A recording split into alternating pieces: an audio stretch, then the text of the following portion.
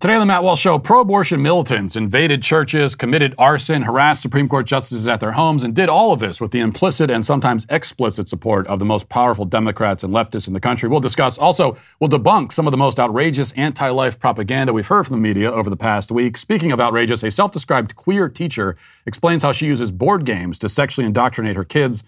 And Chet Hanks has an inspiring message for social justice warriors that you want to hear. Plus, we'll fact-check the fact-checkers over at NPR. All of that and more today on The Matt Walsh Show.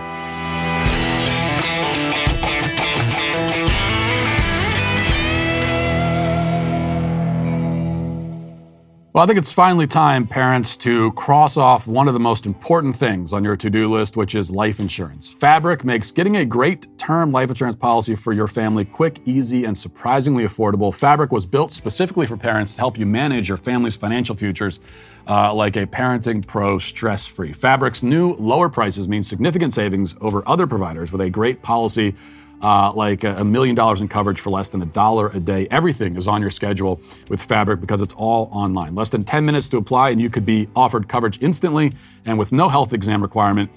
Then just personalize your quote to fit your family's needs. With Fabric's online hub, it's easy to track your family's finances all in one place, get affordable life insurance, set up your kids' college savings plan, and even establish a rainy day savings fund as well.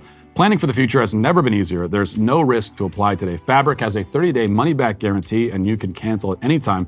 Protect your family with term life insurance now in just 10 minutes. Apply today at meetfabric.com/Walsh. That's meetfabric.com/Walsh to start protecting your family today. meetfabric.com/Walsh. Fabric Insurance Agency policies issued by Vantis Life, not available in New York and Montana. Prices subject to underwriting and health questions.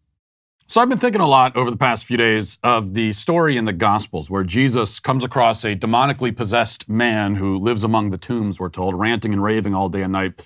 And Jesus asks the demon its name, and he answers, "My name is Legion, for we are many."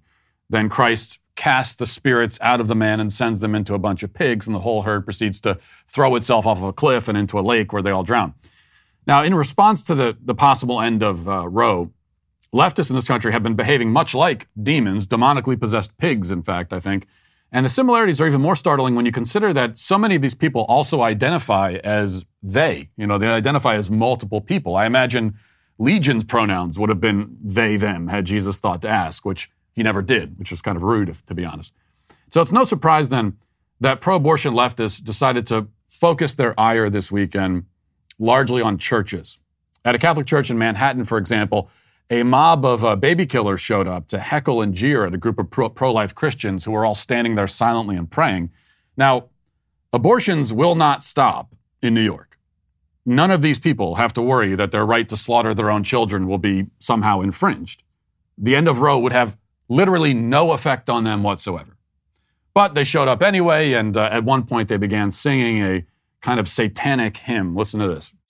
Thank God for abortion. Thank God for abortion. Thank God for abortion. Thank God for abortion. Thank God for abortion. Thank God for abortion. Now, as if they had not already made it clear enough who the bad guys are, one woman emerged from the crowd half naked with a bundle of baby dolls tied together and put on a display that was supposed to prove something, but I can't be sure exactly what. Watch this. Let the get terrorizing! They terrorizing! My f***ing terrorizing! It's none of your f***ing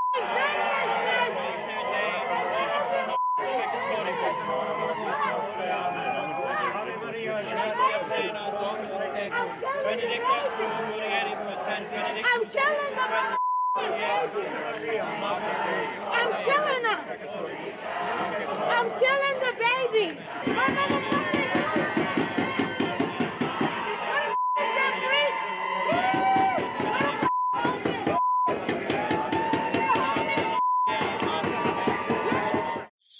It really reminds me of that meme, you know, where the one Nazi says to the other one, "Are we the baddies?" And yeah, you should have a moment like that because here we have, you know, we've got on one side, you've got men standing there praying, and that's it. And then on the other side, you have a woman, crazed woman, running back and forth with a bunch of baby dolls tied to a rope saying, I'm killing the babies. And then in the background, you've got her friends singing, thank God for abortion. So who are the bad guys and good guys in this situation? I mean, imagine watching that and then saying, oh, yeah, I think the good guys is the woman with is saying she's killing the babies. She's the good. I'm on her side. Yeah, I want her side to win. Now, they, of course, did not relegate their demonstrations to the outside of churches. At a cathedral in Los Angeles, more pro-abortion protesters who also will not be remotely impacted by the overturning of Roe at all, because they're in Los Angeles, nonetheless invaded a church during Mass, decked out in the Handmaid's Tale costumes they got from Party City, and they tried to disrupt the service. Fortunately, they were met by a few men in the parish and then ushered out of the building. But let's watch some of that. Hey, you get off of him. You're not attacking anybody. You're attacking me right now. You started attacking me. No, you're going towards our preacher. All of these people watching. You can't go towards our preacher. Get out of it. It's not. You turned it into something else. Now, a quick legal note here. Pro-abortion groups are actively encouraging and trying to organize more of this sort of thing, what you just saw there, interruptions and disruptions during Catholic church services. And they have not been able to mobilize the sort of mass movement they hoped for. In fact, there was one group in particular calling for that to happen all across the country. And they still want that, but they haven't gotten it yet. But still, I imagine we'll see more of this sort of thing around the country for the next several weeks at least. Ironically, it'll probably only happen in states where abortion will remain legal anyway, and only at churches where a large number of the congregates aren't even pro-life. In fact, you heard one of the men, I don't know if you heard in that clip, but at some point he says, we're with you, talking to the pro-abortion, like, I'm with you, I agree with you, I just don't think you should be doing this here.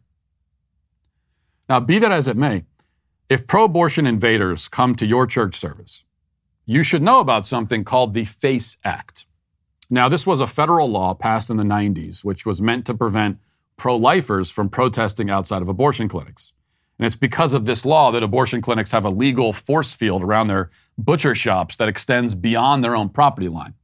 I mean, they are the only ones, it's the only institution that now has the legal right to keep you off of property that they don't even own. Okay, so they've got a radius around the clinics that goes beyond their property that you still can't stand there. That's the privilege that the FACE Act granted them. However, and you might be asking, look, what does this have to do with the churches? Well, the people who wrote this bill included one little tidbit which was meant to be purely symbolic, and nobody was actually supposed to use this part of the law or even know that it's in there. But they put it in there as a way to try to make the legislation seem nonpartisan, which of course it isn't. But the law also makes it a federal crime to interrupt a church service. According to the law, anyone who, quote, intimidates or interferes with any person lawfully exercising or seeking to exercise the First Amendment right of religious freedom at a place of religious worship is in violation of this law and can be sued. So, if anybody shows up to your church, please, well, here's the first thing you should do is get them on film. Okay, you want video evidence of it, and you want their faces on camera if you can get it. And then you're going to kick their asses out to the curb, and then you're going to sue them. And every person in your congregation has a right to sue under this law, and each person should. So if there's 300 people who are at that mass or at that church service, if they extend this beyond Catholic churches, if there's 300 people in that building, all 300 should sue whoever it was. Even if it's just one crazy woman in a handmaid's outfit coming in, she should be getting 300 lawsuits under the FACE Act. Flood her with lawsuits. Make her life a living hell. Now, I realize this kind of language is uncomfortable to many Christians and many pro-lifers and many conservatives generally. And there are a lot of Christians who when I've been talking about this, they've said, oh, no. If they show up at my church, we should invite them in and sit them down and tell them about Jesus. But that's not why they're there. Okay, they're not there to hear about Jesus. They're there to stop you from hearing about Jesus and to stop your kids and to stop everybody else. So you may not be comfortable when you hear language like kick their asses out and make their lives a living hell, make them pay for it, but you need to get comfortable with it. Because the left is continuing to escalate its war against us. And the escalations will continue. Their tactics will only get more brutal if we don't respond forcefully. Now, leftist militants, of course, also showed up outside the homes of some Supreme Court justices over the weekend. They heckled John Roberts at his house, in spite of the fact that Roberts is almost certainly on their side. And again, this is in Chevy Chase, Maryland, where abortion isn't going anywhere. So they're in a state where they won't be affected. And at Roberts' house, they're protesting a guy who's on their side. But they also showed up at Kavanaugh's house, and according to the reports of this opinion, he's not on their side, and they already hate him anyway. So here's what that sounded like. We will not go back. I see you, buddy. We will not go back. We will not go back. We will not go back. We will not go back. Now that protest, quote unquote, which is not a protest, but actually an illegal act of politically motivated intimidation against a sitting Supreme Court justice, was organized by a woman named Lacey Wooten Hallway. She is Kavanaugh's neighbor. Okay, this woman sicked an angry mob on her own neighbor. This is somebody she sees every day. Maybe they say hi when they're going out to get the mail. And she did this to him. That's how far these people are willing to go. And farther. As the Daily Wire reports this morning, the headquarters of a pro-life organization in Wisconsin was set on fire on Sunday morning in what appears to be a politically motivated attack. The attack on Wisconsin Family Action, located in Madison, came a week after an early draft of the United States Supreme Court majority opinion leaked last week that indicated that the controversial Roe v. Wade decision would likely be struck down. No one from the organization was in the building at the time of the attack, which included a Molotov cocktail that was thrown through a window and failed to ignite. Whoever was behind the attack set another fire nearby that burned part of the wall. Local media reported that graffiti was left outside the building that stated, quote, "If abortions aren't safe, then you aren't either." Now, these acts of terrorism will be bad enough, but the most significant point here is that prominent leftists are openly justifying these tactics. A reporter named Caroline Riley tweeted in response to the news of the pro-life organization getting attacked. She said, "More of this.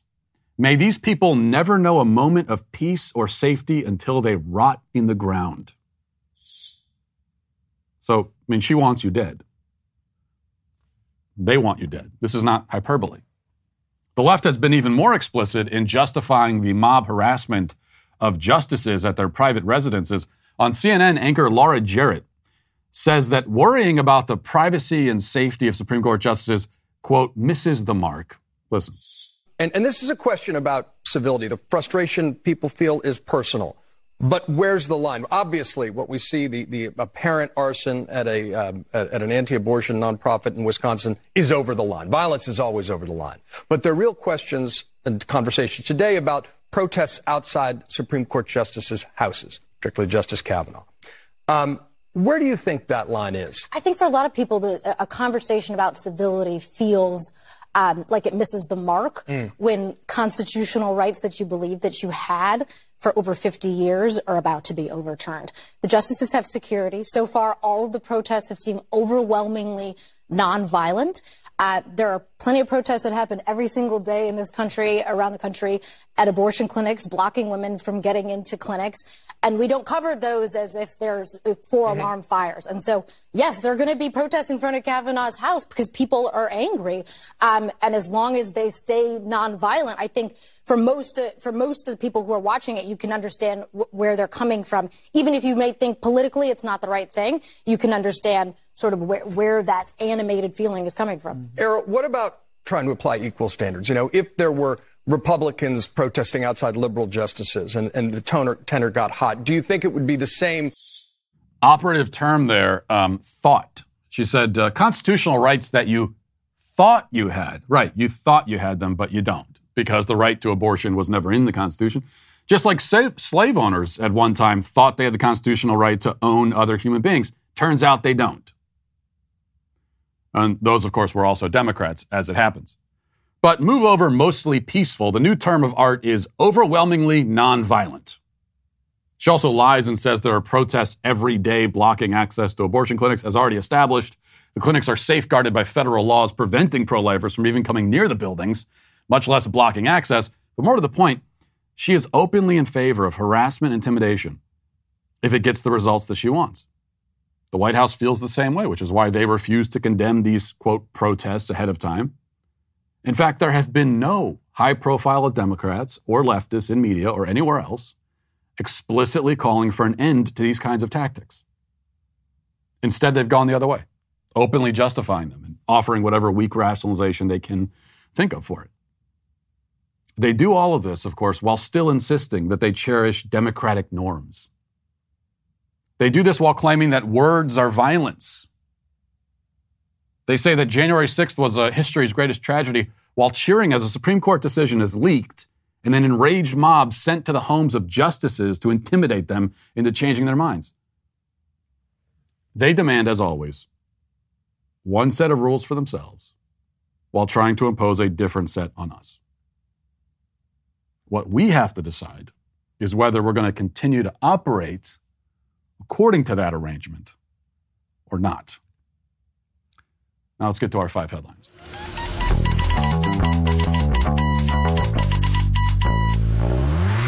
Well, I'm very excited to talk about a company that's really making a difference for our nation's veterans, One More Wave. One More Wave uses surf therapy to help veterans stay active, engaged, and connected. The founder of One More Wave, Alex West, is a retired Navy SEAL who noticed that for many veterans, especially those with adaptive needs, standard off-the-shelf surfboards and equipment were off the table. So what did he do? He created a team of surfboard artists and surf instructors to work with grant recipients to design the custom equipment for their experience, level, and physical needs. Since 2015, One More Wave has empowered over 500 veterans to find healing and community through surf therapy by providing customized surfing equipment and community. But to keep on going, we need your support. Help fund 10 new surf therapy grants by going to 1mwave.com/dailywire and sign up to become a monthly sustaining donor as well. It's a great cause. The average veteran grant costs $2,500 and every tax-deductible donation counts. Help us continue to support these brave men and women who have given so much for this nation. Visit 1mwave.com/dailywire and become a sustaining member today. One More Wave is a 501c3 and your donation is tax deductible. Visit 1mwave.com for more information. Quick thing I want to mention from the Washington Free Beacon, because this is just great stuff. It says apparently the American people are decidedly disinclined to pay $26 for a book about the life of President Joe Biden's primary caretaker. Politico reports that a recently published biography of Dr. Jill Biden sold just 250 copies in its first week of circulation. So this book about, now it's not by Jill Biden, but it's about her, a biography of her, sold 300 copies in a week. Now, to put that in perspective, my book, Johnny the Walrus, which is still on sale and you can get for at johnnythewalrus.com, my book sold 300 times as many copies as Jill Biden's book did. So go ahead and do the math on that. 300 times. In fact, more than 300 times, because we actually sold out of our first run of like 10,000 copies in a day, and then we sold a bunch more. And yet, in spite of that, the biggest question for me is still, who bought the 250 copies? Like, there are actually 250 people in America who want to sit down in their free time and read a biography of Jill Biden? But it just shows, among other things, the arrogance of the ruling class. You know, the fact that they put this book out there in the first place. And they put it out there expecting it to do well, of course, and they're shocked that it's not. Like, why would you ever think that anybody would want to read a book about Jill Biden? Well, it's because, she's in the ruling class and she's the first lady, and so she's automatically interesting. Her life is interesting. You should want to read about it. No, apparently the life of Johnny the Walrus, told on a board book with like 300 words, is far more interesting. All right, so the corporate media, always presents an upside-down version of reality, but I'm not sure we've ever seen it quite as bad as it's been this past week. And you have to keep in mind, one of the motivating factors here for the media is that the media is full of people who have themselves had multiple abortions. Lots of these women, especially that you see on left-wing cable news, have killed their children. They've sacrificed their children on the altar of professional success. And so they take this all very personally, which has led to some of the most blatant propaganda we've seen on the air perhaps ever. So I want to go through this one segment on MSNBC on Saturday, and multiple clips here that I want to go through. And the first thing that we hear from this roster, this panel of feminists, is that the pro-life movement is rooted in racism. But despite the fact that if you get rid of abortion, that means that many more black children are going to live and that the black population is going to grow. And yet, if you're trying to bring that about, then you're racist, MSNBC says. Let's listen to this. In 2017, a survey found only 39% of black women could even afford birth control, and that was just at a cost of $10 or less. So I'm curious to hear from you how this loss of a constitutional right will impact the black women in your state, Mississippi. Well, abortion restrictions are medically unnecessary and based on false assumptions, and they are part of a broader political agenda that is racist, based in racism, xenophobia, and designed to exert power and control over pregnant people's bodies. And so protecting abortion access is essential in reproductive justice, and it's even more urgent in states with limited access to abortion like Mississippi and Texas. You have to keep in mind, remember what I said before about with what you find so often, especially with pro-abortion feminists, is that they're the hideousness internally, like the spiritual hideousness of their position, it kind of manifests itself physically so often. And it is a really striking thing. I don't know, there's never been an official study on this. There probably never will be. But I'd be very interested. That's a book I would read. In all seriousness, why are pro-abortion feminists almost always hideously ugly? Like physically. It's a kind of scientific phenomenon, a social phenomenon that I'd like to read more about. But anyway, neither here nor there. She says, you notice that this is what you get from the pro-aborts. They just toss off these kind of statements. And she says that abortion restrictions are medically unnecessary. What? What exactly does that even mean?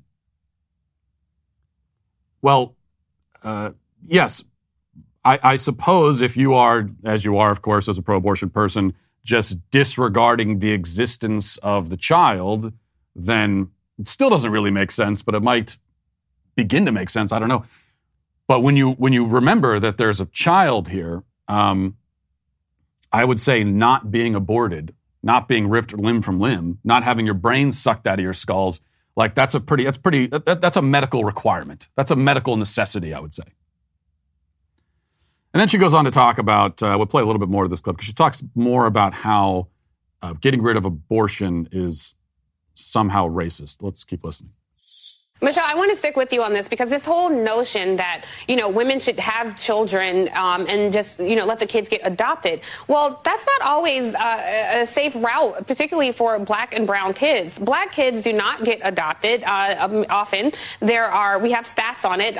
There are often kids who stay in the system for a long time. When you look at the stats of who gets adopted, it is disproportionately white children. There are currently tens of thousands of children, hundreds of thousands of children in the foster care system who are just being shuttled through. So when people say that's a right, what would be your response? Or that's a better path for women, what would be your response?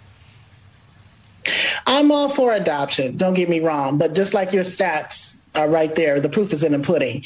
There is no rush to adopt black babies or brown babies. Let's be clear about that. Just like there is no rush by the Republicans and the anti-abortion terrorists and lawmakers in protecting and safeguarding the life of black and brown children and black and brown people in this country.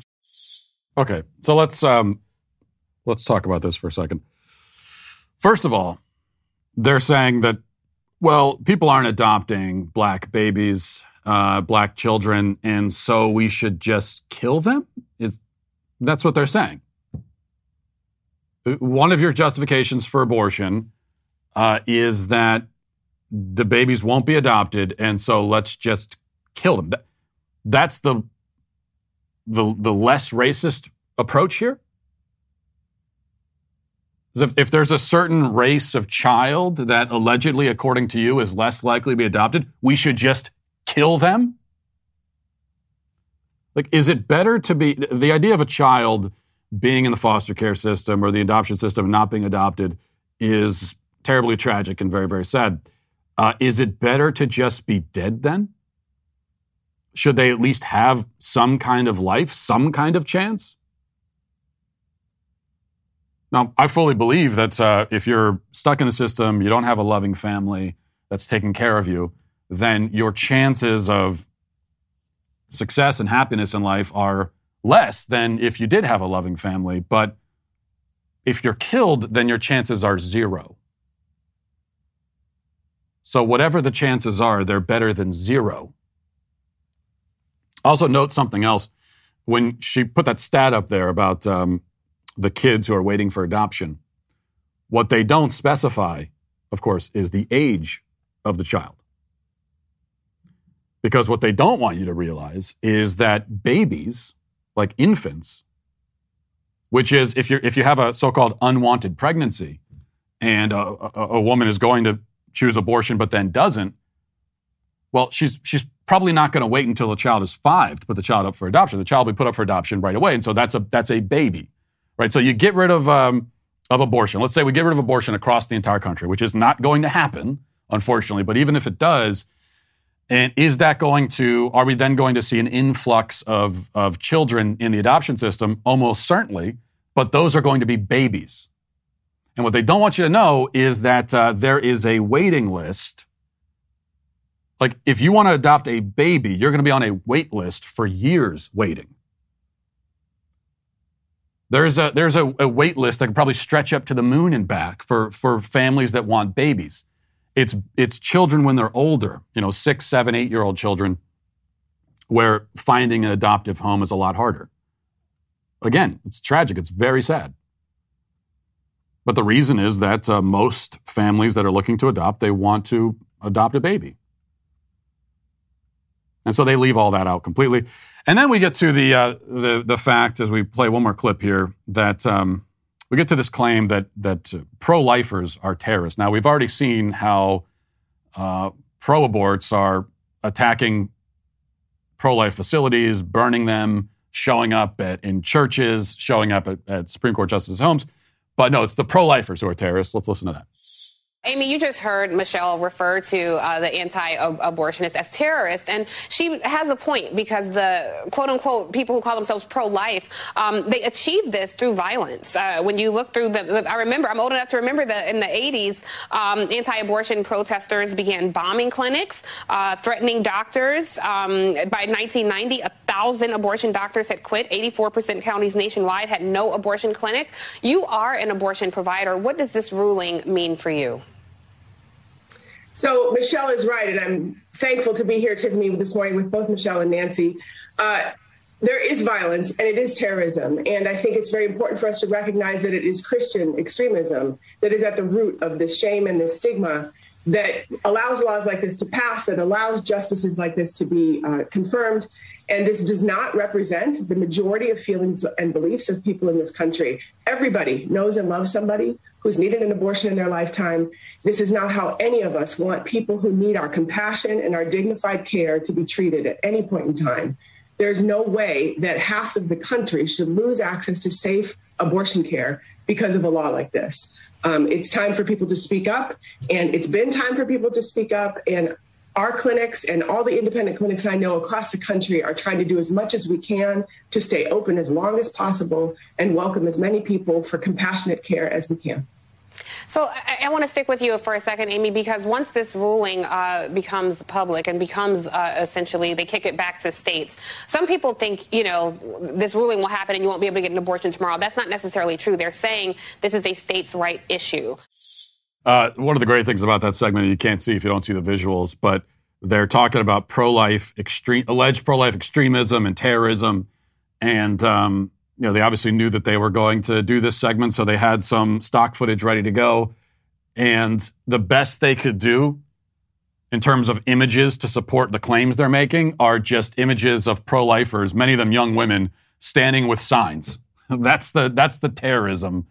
And by the way, all those they don't show the context of those pro-lifers or where they are, but it looks like they're at marches, maybe the March for Life, at pro-life demonstrations. They're not at anybody's private residence. They're not even showing up to the private residences of abortion doctors. The fact of the matter is that just like that quote-unquote abortion provider that we just saw there on MSNBC, there are people who their entire job, they go to work and they punch in and then they just kill babies all day and they punch out and they go home. And they do all this in spite of what we're told about the threat of violent extremism. They do all this without really any fear at all. They'll go on MSNBC and announce themselves, hey, I'm an abortion provider. They go to their homes. They don't worry about anything. They don't worry about people showing up to their homes because, no, it's really not the right that does that. It's the left that does that, and they know that. I also thought it was interesting. They put this graphic up on the screen of, and I have it here, just the freeze frame, anti-abortion violence from 1977 to 2019. And here's what they claim in this graphic. And where do they get this information from? They get it from the National Abortion Federation. So not exactly going to an objective news source. They're going to an advocate group for abortion. They could not find a more biased source. But according to this information from this biased source, what they tell us is that there have been 12, by pro-lifers, allegedly, there have been 12 murders, 26 attempted murders, 756 threats of harm, 620 stalking incidents, whatever that means, 4 kidnappings, and then 42 bombings, 189 arsons, 100 attempted bombings or arsons, and 662 bomb threats. Now, even if all of that is 100% true, which I guarantee, and I can tell you right now, it is not, okay? But for the sake of argument, even if that was true, that is what the so-called pro-life extremist terrorists have done in 40 years. Over 4 decades, you've got 12 murders, 189 arsons. For comparison's sake, BLM did worse than that in a summer. Okay, so you've got BLM over the course of 3 months, dozens killed and $2 billion of damage, as opposed to alleged pro-life extremists over the course of 40 years. The other thing is that almost all this stuff that they list there, this is all stuff from 30 years ago. In fact, she even says, I remember back in the 80s, this was much more common. Oh, you mean back 30 years ago it was? And even then it was vanishingly rare? And now it pretty much never happens at all? The last abortionist to be killed was, what was it, George Tiller, 13, 14 years ago? So take that and compare it to BLM, compare it to Antifa. Oh, but right-wing extremists, they're the ones we have to worry about. Okay, one other thing, staying on the theme of the upside-down world, ABC is still pushing the theory that it's a conservative, either conservative justice or conservative clerk who leaked this decision in the first place. And let's listen. In covering the court since the early days of Roe, how much has this leak rattled the institution and the way it's viewed? Well, the way it's viewed, it's an earthquake. And I think within the court itself, it's an earthquake. There has never been a leak like this. There have been minor little springs that have emerged from the court. Reports of a tentative vote or misbehavior by one justice back in the 50s, 60s, 70s. There were leaks, those kinds of leaks, but never an entire draft of a majority opinion. That has never, ever occurred before. And it can only, in all likelihood, have come from a justice. That I think is less likely. Perhaps one of the clerks, and the leading theory is a conservative clerk who was afraid that one of the conservatives might be persuaded by Chief Justice Roberts to join a much more moderate opinion. And then there's another theory that it was an outraged liberal clerk. But I think the only one that makes sense is that it came from somebody who was afraid that this majority might not hold, that Chief Justice Roberts might persuade one of the conservatives to come over to him in a much more moderate opinion. She's not even floating the theory that maybe it was conservative who leaked the opinion. That's the only theory that makes sense, according to her. No, actually, that theory makes no sense at all, and she doesn't believe that, and nobody really believes that. Nobody could be watching the news and watching the footage and seeing enraged mobs showing up at Justice Kavanaugh's house and saying, oh yeah, it must have been a conservative who set this in motion. No, for the reasons we've covered, we can't say anything's impossible given that we don't know for sure. So maybe there's like a 1% chance, a 0.5% chance that it was a conservative. You know, a conservative, by the way, would have to be half crazy to have done this. But we know that's almost certainly not the case because just, first of all, to begin with, a conservative is just not going to do this to somebody on their own side. But even more so from a strategic standpoint, you know what a contentious issue this obviously is. The decision has not been officially made yet or officially announced. It's not official until it's announced. And so you're going to put this information out there so that the people on your own side and experience this kind of pressure in the opposite direction, potentially for weeks or months.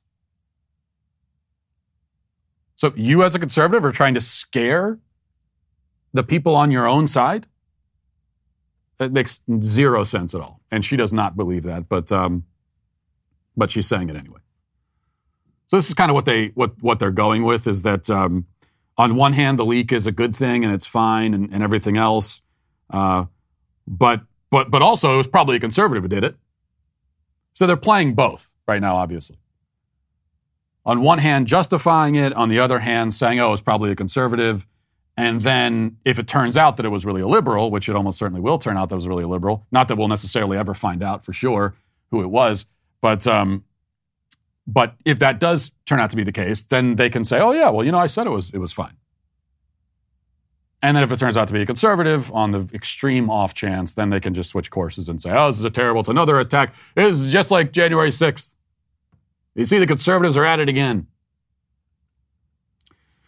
All right. A couple of things I wanted to play for you. I don't know if we have time for it, but okay, we'll go here. This is Libs of TikTok has another one for us. This is a teacher explaining how she teaches gender ideology in the classroom. My kids from last year are now in 5th grade and they come visit me almost every day after school. And a lot of them are queer because I am queer. And they figured it out. And so I've become their safe space. And today they found my Guess Who. And they started playing Guess Who, but they didn't play it the normal way. How did they play it? They used things like, this person looks like a lesbian baddie who's going to come over and make you dinner. Well, which one of these characters is a lesbian baddie that's going to come over and make you dinner? Oh, Olivia is? Oh, great. Which character just looks gay? Well, meet Mike. These kids, I'm so happy that they are figuring out who they are and that they're happy with who they are and that they found a safe place. But man, I could never imagine being in 5th grade saying these things out loud, even though I know they're all okay. I grew up super religious where nothing was okay. And so seeing this happen, I'm like, but I'm also like, yay, but So this is some sort of, she sounds like a cartoon character, like a Muppet or something like that on crack. But she teaches in a classroom. So let's just, like that person walked into an interview at an elementary school and they said, oh yeah, for sure. You should teach kindergarten. It's not even funny because she's in charge of kids, but she's a complete psycho. And, but that's not even the most relevant part here. I mean, it's pretty relevant that she's psychotic, but the second part of this is she says, they are queer because I am queer. That's what she said. Well, yes, exactly. So while they deny all the grooming charges and everything, they're queer because I am queer, she says. Yeah, it turns out that when you somehow in a position of authority and trust and you promote a certain lifestyle, present yourself a certain way, then you're going to find that the kids in your care begin to reflect that. Who would have thought? It's almost like it's entirely intentional. Okay, that was insanity. Before we get to the comment section, let's check in for a little bit of sanity. And as always, for sanity, we go to none other than Chet Hanks, who is the founder of White Boy Summer. A less interesting aspect of him is that in his resume is that he's also the son of Tom Hanks. And he was on some kind of talk show, I guess, and he was given the opportunity to apologize to the marginalized communities that he's offended, and he's offended many of them. And here's how he responded to that. Watch. Are there any marginalized communities you want to apologize to? I don't know, maybe the Patois community?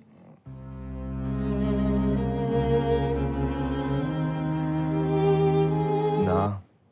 I don't feel like I've truly done anything offensive, so... You don't see it as cultural appropriation. You see it as like a celebration of culture. Mm-hmm. And then it's like social justice warriors can like go kick rocks. Yeah. Yeah.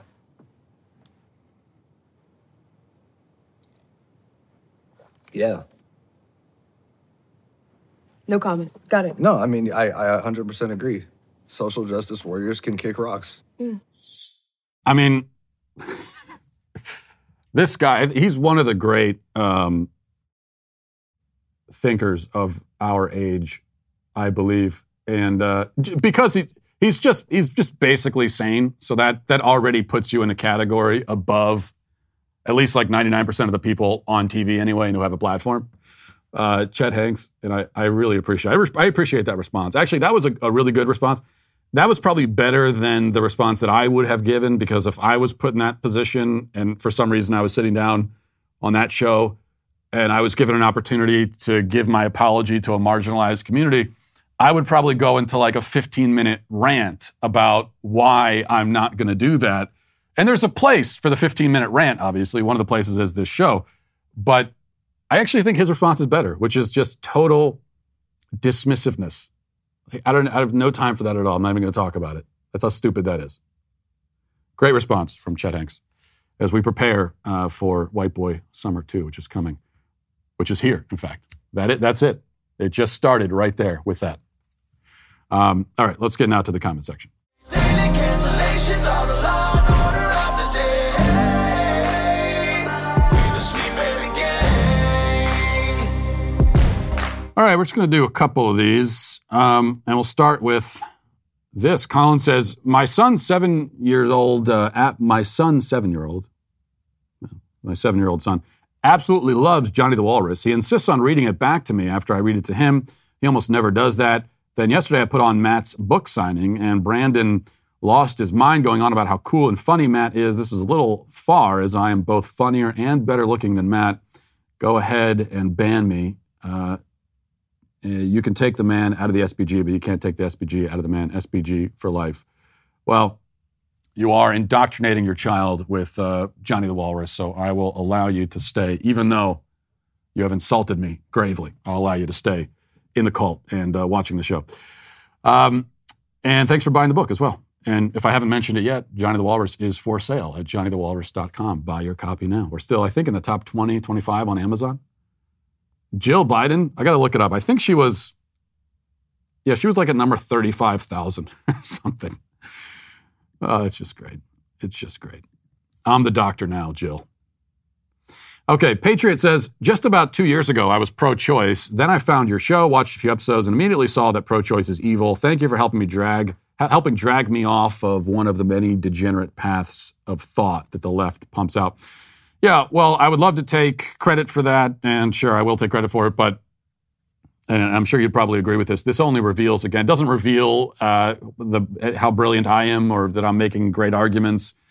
It just shows how most of the people, as I've been saying, I've said several times over the last few days, most of the people who identify themselves as pro-choice, a great number of them anyway, it's just because they haven't thought much about it. They just they're aware of the issue. It's kind of something out there. It's more abstract. And if you ask them about it, if you back them into a corner, they're going to say, yeah, I'm pro-choice. But when they allow themselves to be exposed first of all, to what the issue really is. For a lot of them, if they can just encounter the issue itself, if you can confront them with what abortion really is, you don't even need to make any arguments. That's going to be enough for a lot of people. That's going to be the red pill moment for a lot of people. And then for everybody else, you just make a few basic arguments, and that's enough to. And then their own brain starts working, and they realize, oh, I never had any real reason to be so-called pro-choice. So, and this is why the left, in fact, does not want to talk about this. They want to shut down conversations about it. And because they know that their entire, them winning this issue means simply that most Americans don't think about it. That's how they win. Which is very different from the pro-life side, which is that we want you to think about it. We want to talk about it. And let's see, Brenda says, the only reason I want Johnny Depp to win is because she literally took away his livelihood. He was immediately fired from Disney and his reputation was completely ruined when all the time it was her. There should be some justice for him and other men in these situations when crazy women ruin them. Yeah, I agree with that. Anyone who's falsely accused, the truth should come out. If he was defamed, and it looks like he was, then I hope he wins and bankrupts her and everything else. My only point about all this is that I think we're going too far and we're sort of missing the point when we make him into nothing but a helpless victim. Because the fact is, as I've reviewed, he divorced his first wife, he bounced around between a bunch of different women, then he was with another woman, he had kids, he left her, ends up with Amber Heard. And I think we can assume that he didn't end up with Amber Heard because he felt any deep connection with her. It's just that she was a young, attractive woman. And he ends up with her. And that's a course there. That's a life course that whether you're a man or a woman never leads to anything but despair and the destruction of your life. So I think that is probably the lesson we should take from this. Well, unless you've been locked in a pantry for the last 2 months, by now you've heard of Shut In, Daily Wire's latest original film. But if you haven't seen Shut In, you really should. One of the things that surprised us after releasing the movie is we found there were certain themes that really resonated strongly with our audience, particularly the drive of the main character, a mother who would do anything she needed to do to protect her children. So we cut a new trailer that really captured that and released it yesterday for Mother's Day. Take a look. Mama, why are you in there? I messed up real bad. I'm a bad mom. It's I-J-K-L-L-N-O-P. It's L-M-N-O-P. Nana said Daddy's bad. Daddy's not bad, okay? He's just sick. Just like Mama was sick. But I got better. Jessica. I can smell the weakness from here. Did they teach you hope in rehab? I'll come back when you're back to your old self. Rob! Rob owes me money. Don't you touch my kid! Mommy, please come out. I'm scared. I can't get out. You can't get out. You just need to try harder. You go back to the same miserable life you use drugs to get away from. Please let me out. What good is this to me now?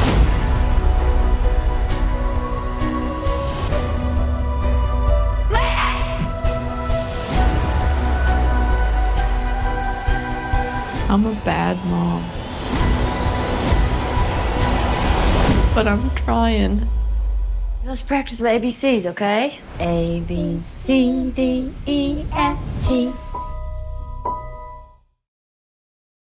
Shut In has an audience rating on Rotten Tomatoes of 96%. It's that good. And here's the deal. When you sign up for a membership at the Daily Wire to watch films like Shut In, you help us stick it to woke Hollywood by helping us build entertainment alternatives. In fact, we just committed $100 million to creating DW Kids because Disney has lost its mind and wants to indoctrinate your children. So head to dailywire.com/subscribe and sign up for our membership and don't miss Shut In. That's dailywire.com/subscribe. Together, let's build a future we can believe in. Now let's get to our daily cancellation. You know, there's nothing the corporate media loves more than fact-checking. And the great thing about doing a fact-check is, as they've discovered, is that there's no law of man or law of physics which ensures that a fact-check actually contains, facts. You can simply declare yourself to be a fact-checker and then proceed to say whatever you want, tell whatever lies you want, and none of this counts as propaganda so long as you simply label it a fact-check. So, for example, NPR has just published a fact-check of what they say are 7 persistent claims about abortion. Now, it's a fact-check that itself needs a fact-check, which I will now provide, and if we're lucky, they'll fact-check my fact-check of their fact-check, and soon we'll be lost in an Inception-like, self-perpetuating cycle of fact-checking. Let's begin with what they claim is the first popular yet false claim often made about abortion. They write, claim, there is big support for ending Roe in America. But they say this is false because, quote, 6 in 10 U.S. adults say that abortion should be legal in most or all cases, according to the Pew Research Center's polls. 37% of Americans want abortion illegal in all or most cases, but an even bigger fraction, around 6 in 10 Americans, think abortion should be legal in all or most cases. Okay. Just taking this at face value, 37% of American adults, that works out to about 95 million people. According to NPR's own numbers, 95 million Americans want Roe overturned. Does that not count as big support? 95 million? It might not be a majority, but it's 95 million people. Well, let's go deeper into the numbers. Yes, polls show that around 60% of Americans say that abortion should be legal in all or most cases. Around the same percent say that Roe should not be overturned. These results are pretty consistent across nearly all surveys on the subject, yet another consistent result is that, as an Associated Press poll recently found, 65% of Americans think abortion should be illegal in the second trimester, and 80% think it should be illegal in the third trimester. Now, this means that leftist pro-abortion activists are at odds with a vast majority of the country when it comes to abortion, when it comes to nearly every other topic as well, because they want abortion through every trimester, including the third trimester, which means that 80% of Americans disagree with them when it comes down to it. It also means that a good portion of the Americans who say they support Roe actually don't know what Roe entails, or that Roe seeks to forbid restrictions on exactly the kinds of abortions that these same Americans think should be restricted. So, on the surface, nearly 100 million Americans want Roe overturned, which already counts as big support by any reasonable metric. But on top of that, a sizable portion of the Americans who do not want Roe overturned would want it overturned if they actually understood what the decision means or what it's led to, which means that the false claim fact-checked by NPR is actually a true claim with additional caveats that make it even truer. Now, moving on to the next fact-check, NPR says that this is a popular false claim. Quote, after Roe, abortion skyrocketed. And then they provide this correction, along with a chart showing the rates of abortion over the years. They say, while the rate of abortions increased significantly in the decade after Roe v. Wade, it has since decreased to below the 1973 level. In other words, the claim is that abortion skyrocketed after Roe, and the reality, as NPR itself shows, is that abortion skyrocketed after Roe. They started to decline over the preceding decades, but they did skyrocket after Roe. So this is another false claim that's actually completely 100% true. And this is what they can do with fact checks. They say, false claim, abortions skyrocketed after Roe. Here's the truth. Abortion skyrocketed after Roe. Moving on, the next allegedly false claim that NPR seeks to debunk is this. Abortion is dangerous. And for their fact check, they tell us, pregnancy and childbirth are far more dangerous than getting an abortion, according to data from the CDC. Then there's a bar graph there showing that 0.4 abortion-related deaths happen per 100,000 abortions, as opposed to 17.4 pregnancy-related deaths per 100,000 live births. Well, okay. This one seems pretty cut and dry. I guess it really is more dangerous to give birth to children than to kill them. Except there are a few problems here. The first and most obvious problem is that every single abortion performed in history has had the intention, and almost always the result, of destroying at least one human life, which gives abortion a fatality rate of about 100,000 per 100,000. Quite a bit higher than 17.4 per 100,000. That's enough to debunk NPR's debunking already, but why quit when we're ahead?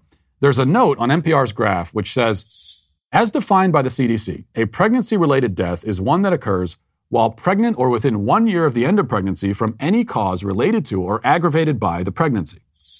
So they're obviously already casting a kind of wide net to pump up these pregnancy death statistics. But what about abortion deaths? How are those defined? And where's the data coming from? NPR doesn't bother to provide this information, so I had to go to the CDC's website to find it, and here's what I discovered. First, as to how abortion-related death is defined, the CDC says that, quote, an abortion-related death is defined as a death resulting from a direct complication of an abortion, an indirect complication caused by a chain of events initiated by an abortion, or an aggravation of a pre-existing condition by the physiologic or psychological effects of abortion. Now, that sounds not quite the same as the way they define pregnancy deaths, but, maybe close enough. Yet it does raise the question of how they could possibly know that the rate is only 0.4 per 100,000. For instance, if a woman is racked by guilt because of her abortion and tragically takes her own life, that would certainly qualify as an abortion-related death according to the CDC's metric, but would it be tabulated? Would it count towards the tally? Would we know about it? Would they tell us about it? Here's what the CDC says. Sources of data to identify abortion-related deaths have included state vital records, media reports, and individual case reports by public health agencies, including maternal mortality review committees, healthcare providers and provider organizations, private citizens, and citizen groups. For each death that it's possibly related to abortion, a CDC requests clinical records and autopsy reports. 2 medical epidemiologists independently review these reports to determine the cause of death and whether the death was abortion-related. Discrepancies are discussed and resolved by consensus. Now, this is, in summary, an intensely subjective process that includes relying on media reports and politicized health agencies. And it gets worse. The CDC admits that many states don't even report their abortion fatality data consistently. Some will go years at a time without reporting at all, sometimes up to a decade, which means that, quote, from the CDC, denominator data for calculation of national legal-induced abortion case fatality rates were obtained from a published report by the Guttmacher Institute. Now, the Guttmacher Institute is a pro-abortion advocacy group. So that 0.4 per 100,000 abortion-related death number is based largely on data from pro-abortion activists, as well as a ragtag collection of media reports and citizen groups. Another debunking falls apart upon closer inspection. Let's see if the situation improves as we round out the list. Next, NPR gives us this supposedly false claim. Quote, people are getting abortions late in pregnancy. And they clarify with this. Over 90% of abortions happen in the first trimester by 13 weeks. So here's another case where they debunk their own debunking in the process of debunking. The claim they're trying to delegitimize is that people are getting abortions late in pregnancy. And then they provide information which shows that 1% of abortions happen after 21 weeks when babies can survive outside the womb. This 1% figure is from the CDC. We've already seen how much we can trust the CDC here. But even if the 1% is accurate, those 1% of people are people. And so the claim that people are getting abortions late in pregnancy still holds. Also, there were 800,000 abortions last year. 1% of 800,000 is 8,000. So by their own figures, that means 8,000 viable babies who could survive outside the womb were killed in one single year. And if 10% of abortions happen after the first trimester, that leaves 80,000 abortions that happen outside of the first trimester. These are huge numbers. But, it's all relative, I suppose. The left pretends that 1% of even, or even 10% is insignificant and irrelevant when discussing late-term abortions, and yet less than 1% of abortions are due to rape, and they certainly think 1% is a hugely significant portion in that case. Moving to the next, NPR gives us this claim. The only people getting abortions are straight cisgender women. Now, we can gloss right over this one because literally nobody has ever made that claim. Cisgender is a made-up category anyway, and no pro-lifer cares about or ever makes any claims about the sexual orientation of people who get abortions. Now, it stands to reason that most of them are probably heterosexual, but nobody cares or makes any claims at all about that aspect of the discussion. This is similar to another claim they debunk, which is that, quote, people who are religious don't get abortions. Again, nobody makes this claim. Pro-lifers are fully aware that people who claim to be Christians still get abortions. We have never claimed otherwise. NPR is just torching straw men here. And that brings us to the final claim. Fetuses feel pain early in pregnancy. This is a false claim, supposedly. And they try to disprove this by arguing, quote, medical researchers agree a fetus is not capable of experiencing pain until the third trimester, somewhere between 29 or 30 weeks. Despite this, 16 states have passed abortion bans based on the notion that fetuses experience pain at or around 22 weeks. Now, note that even if it's true that babies don't feel pain until 30 weeks, that means that babies killed in late-term abortions, where the method often involves ripping the child apart limb from limb, do feel excruciating physical pain every step of the way while they're being executed. Only a barbaric satanic savage could support something like that, such as the barbaric satanic savages at NPR. But do babies feel pain before 30 weeks? Probably, yeah. The nervous system begins to develop at 6 weeks. By 22 weeks, 23 weeks, all of the neural pathways and connections are forming, which should allow for the experience of pain. But what is the experience of pain? Well, that's the conscious awareness that you are in pain. When we ask whether babies feel pain, we're asking about their conscious experience. Unfortunately, we can't actually know anything for certain about their conscious experience, just as we can't actually know anything for certain about anybody's conscious experience but our own. We can only make educated guesses. And we're certainly now in a realm that does not lend itself to pithy little 2-sentence fact-check debunkings. Now, I don't know if a child at, say, 18 weeks can experience pain the way that I do. But I do know that he's a human being. And that's all I need to know. Because I'm not looking for an excuse to kill him like pro-aborts are. On a similar note, there's plenty of reason to think that the person who wrote this fact check has the brain of a termite. But I'm going to assume that they're also human beings. Just a very, very stupid human being. And dishonest. And also, finally, of course, canceled. And we'll leave it there for today. Thanks for watching. Thanks for listening. Have a great day. Godspeed.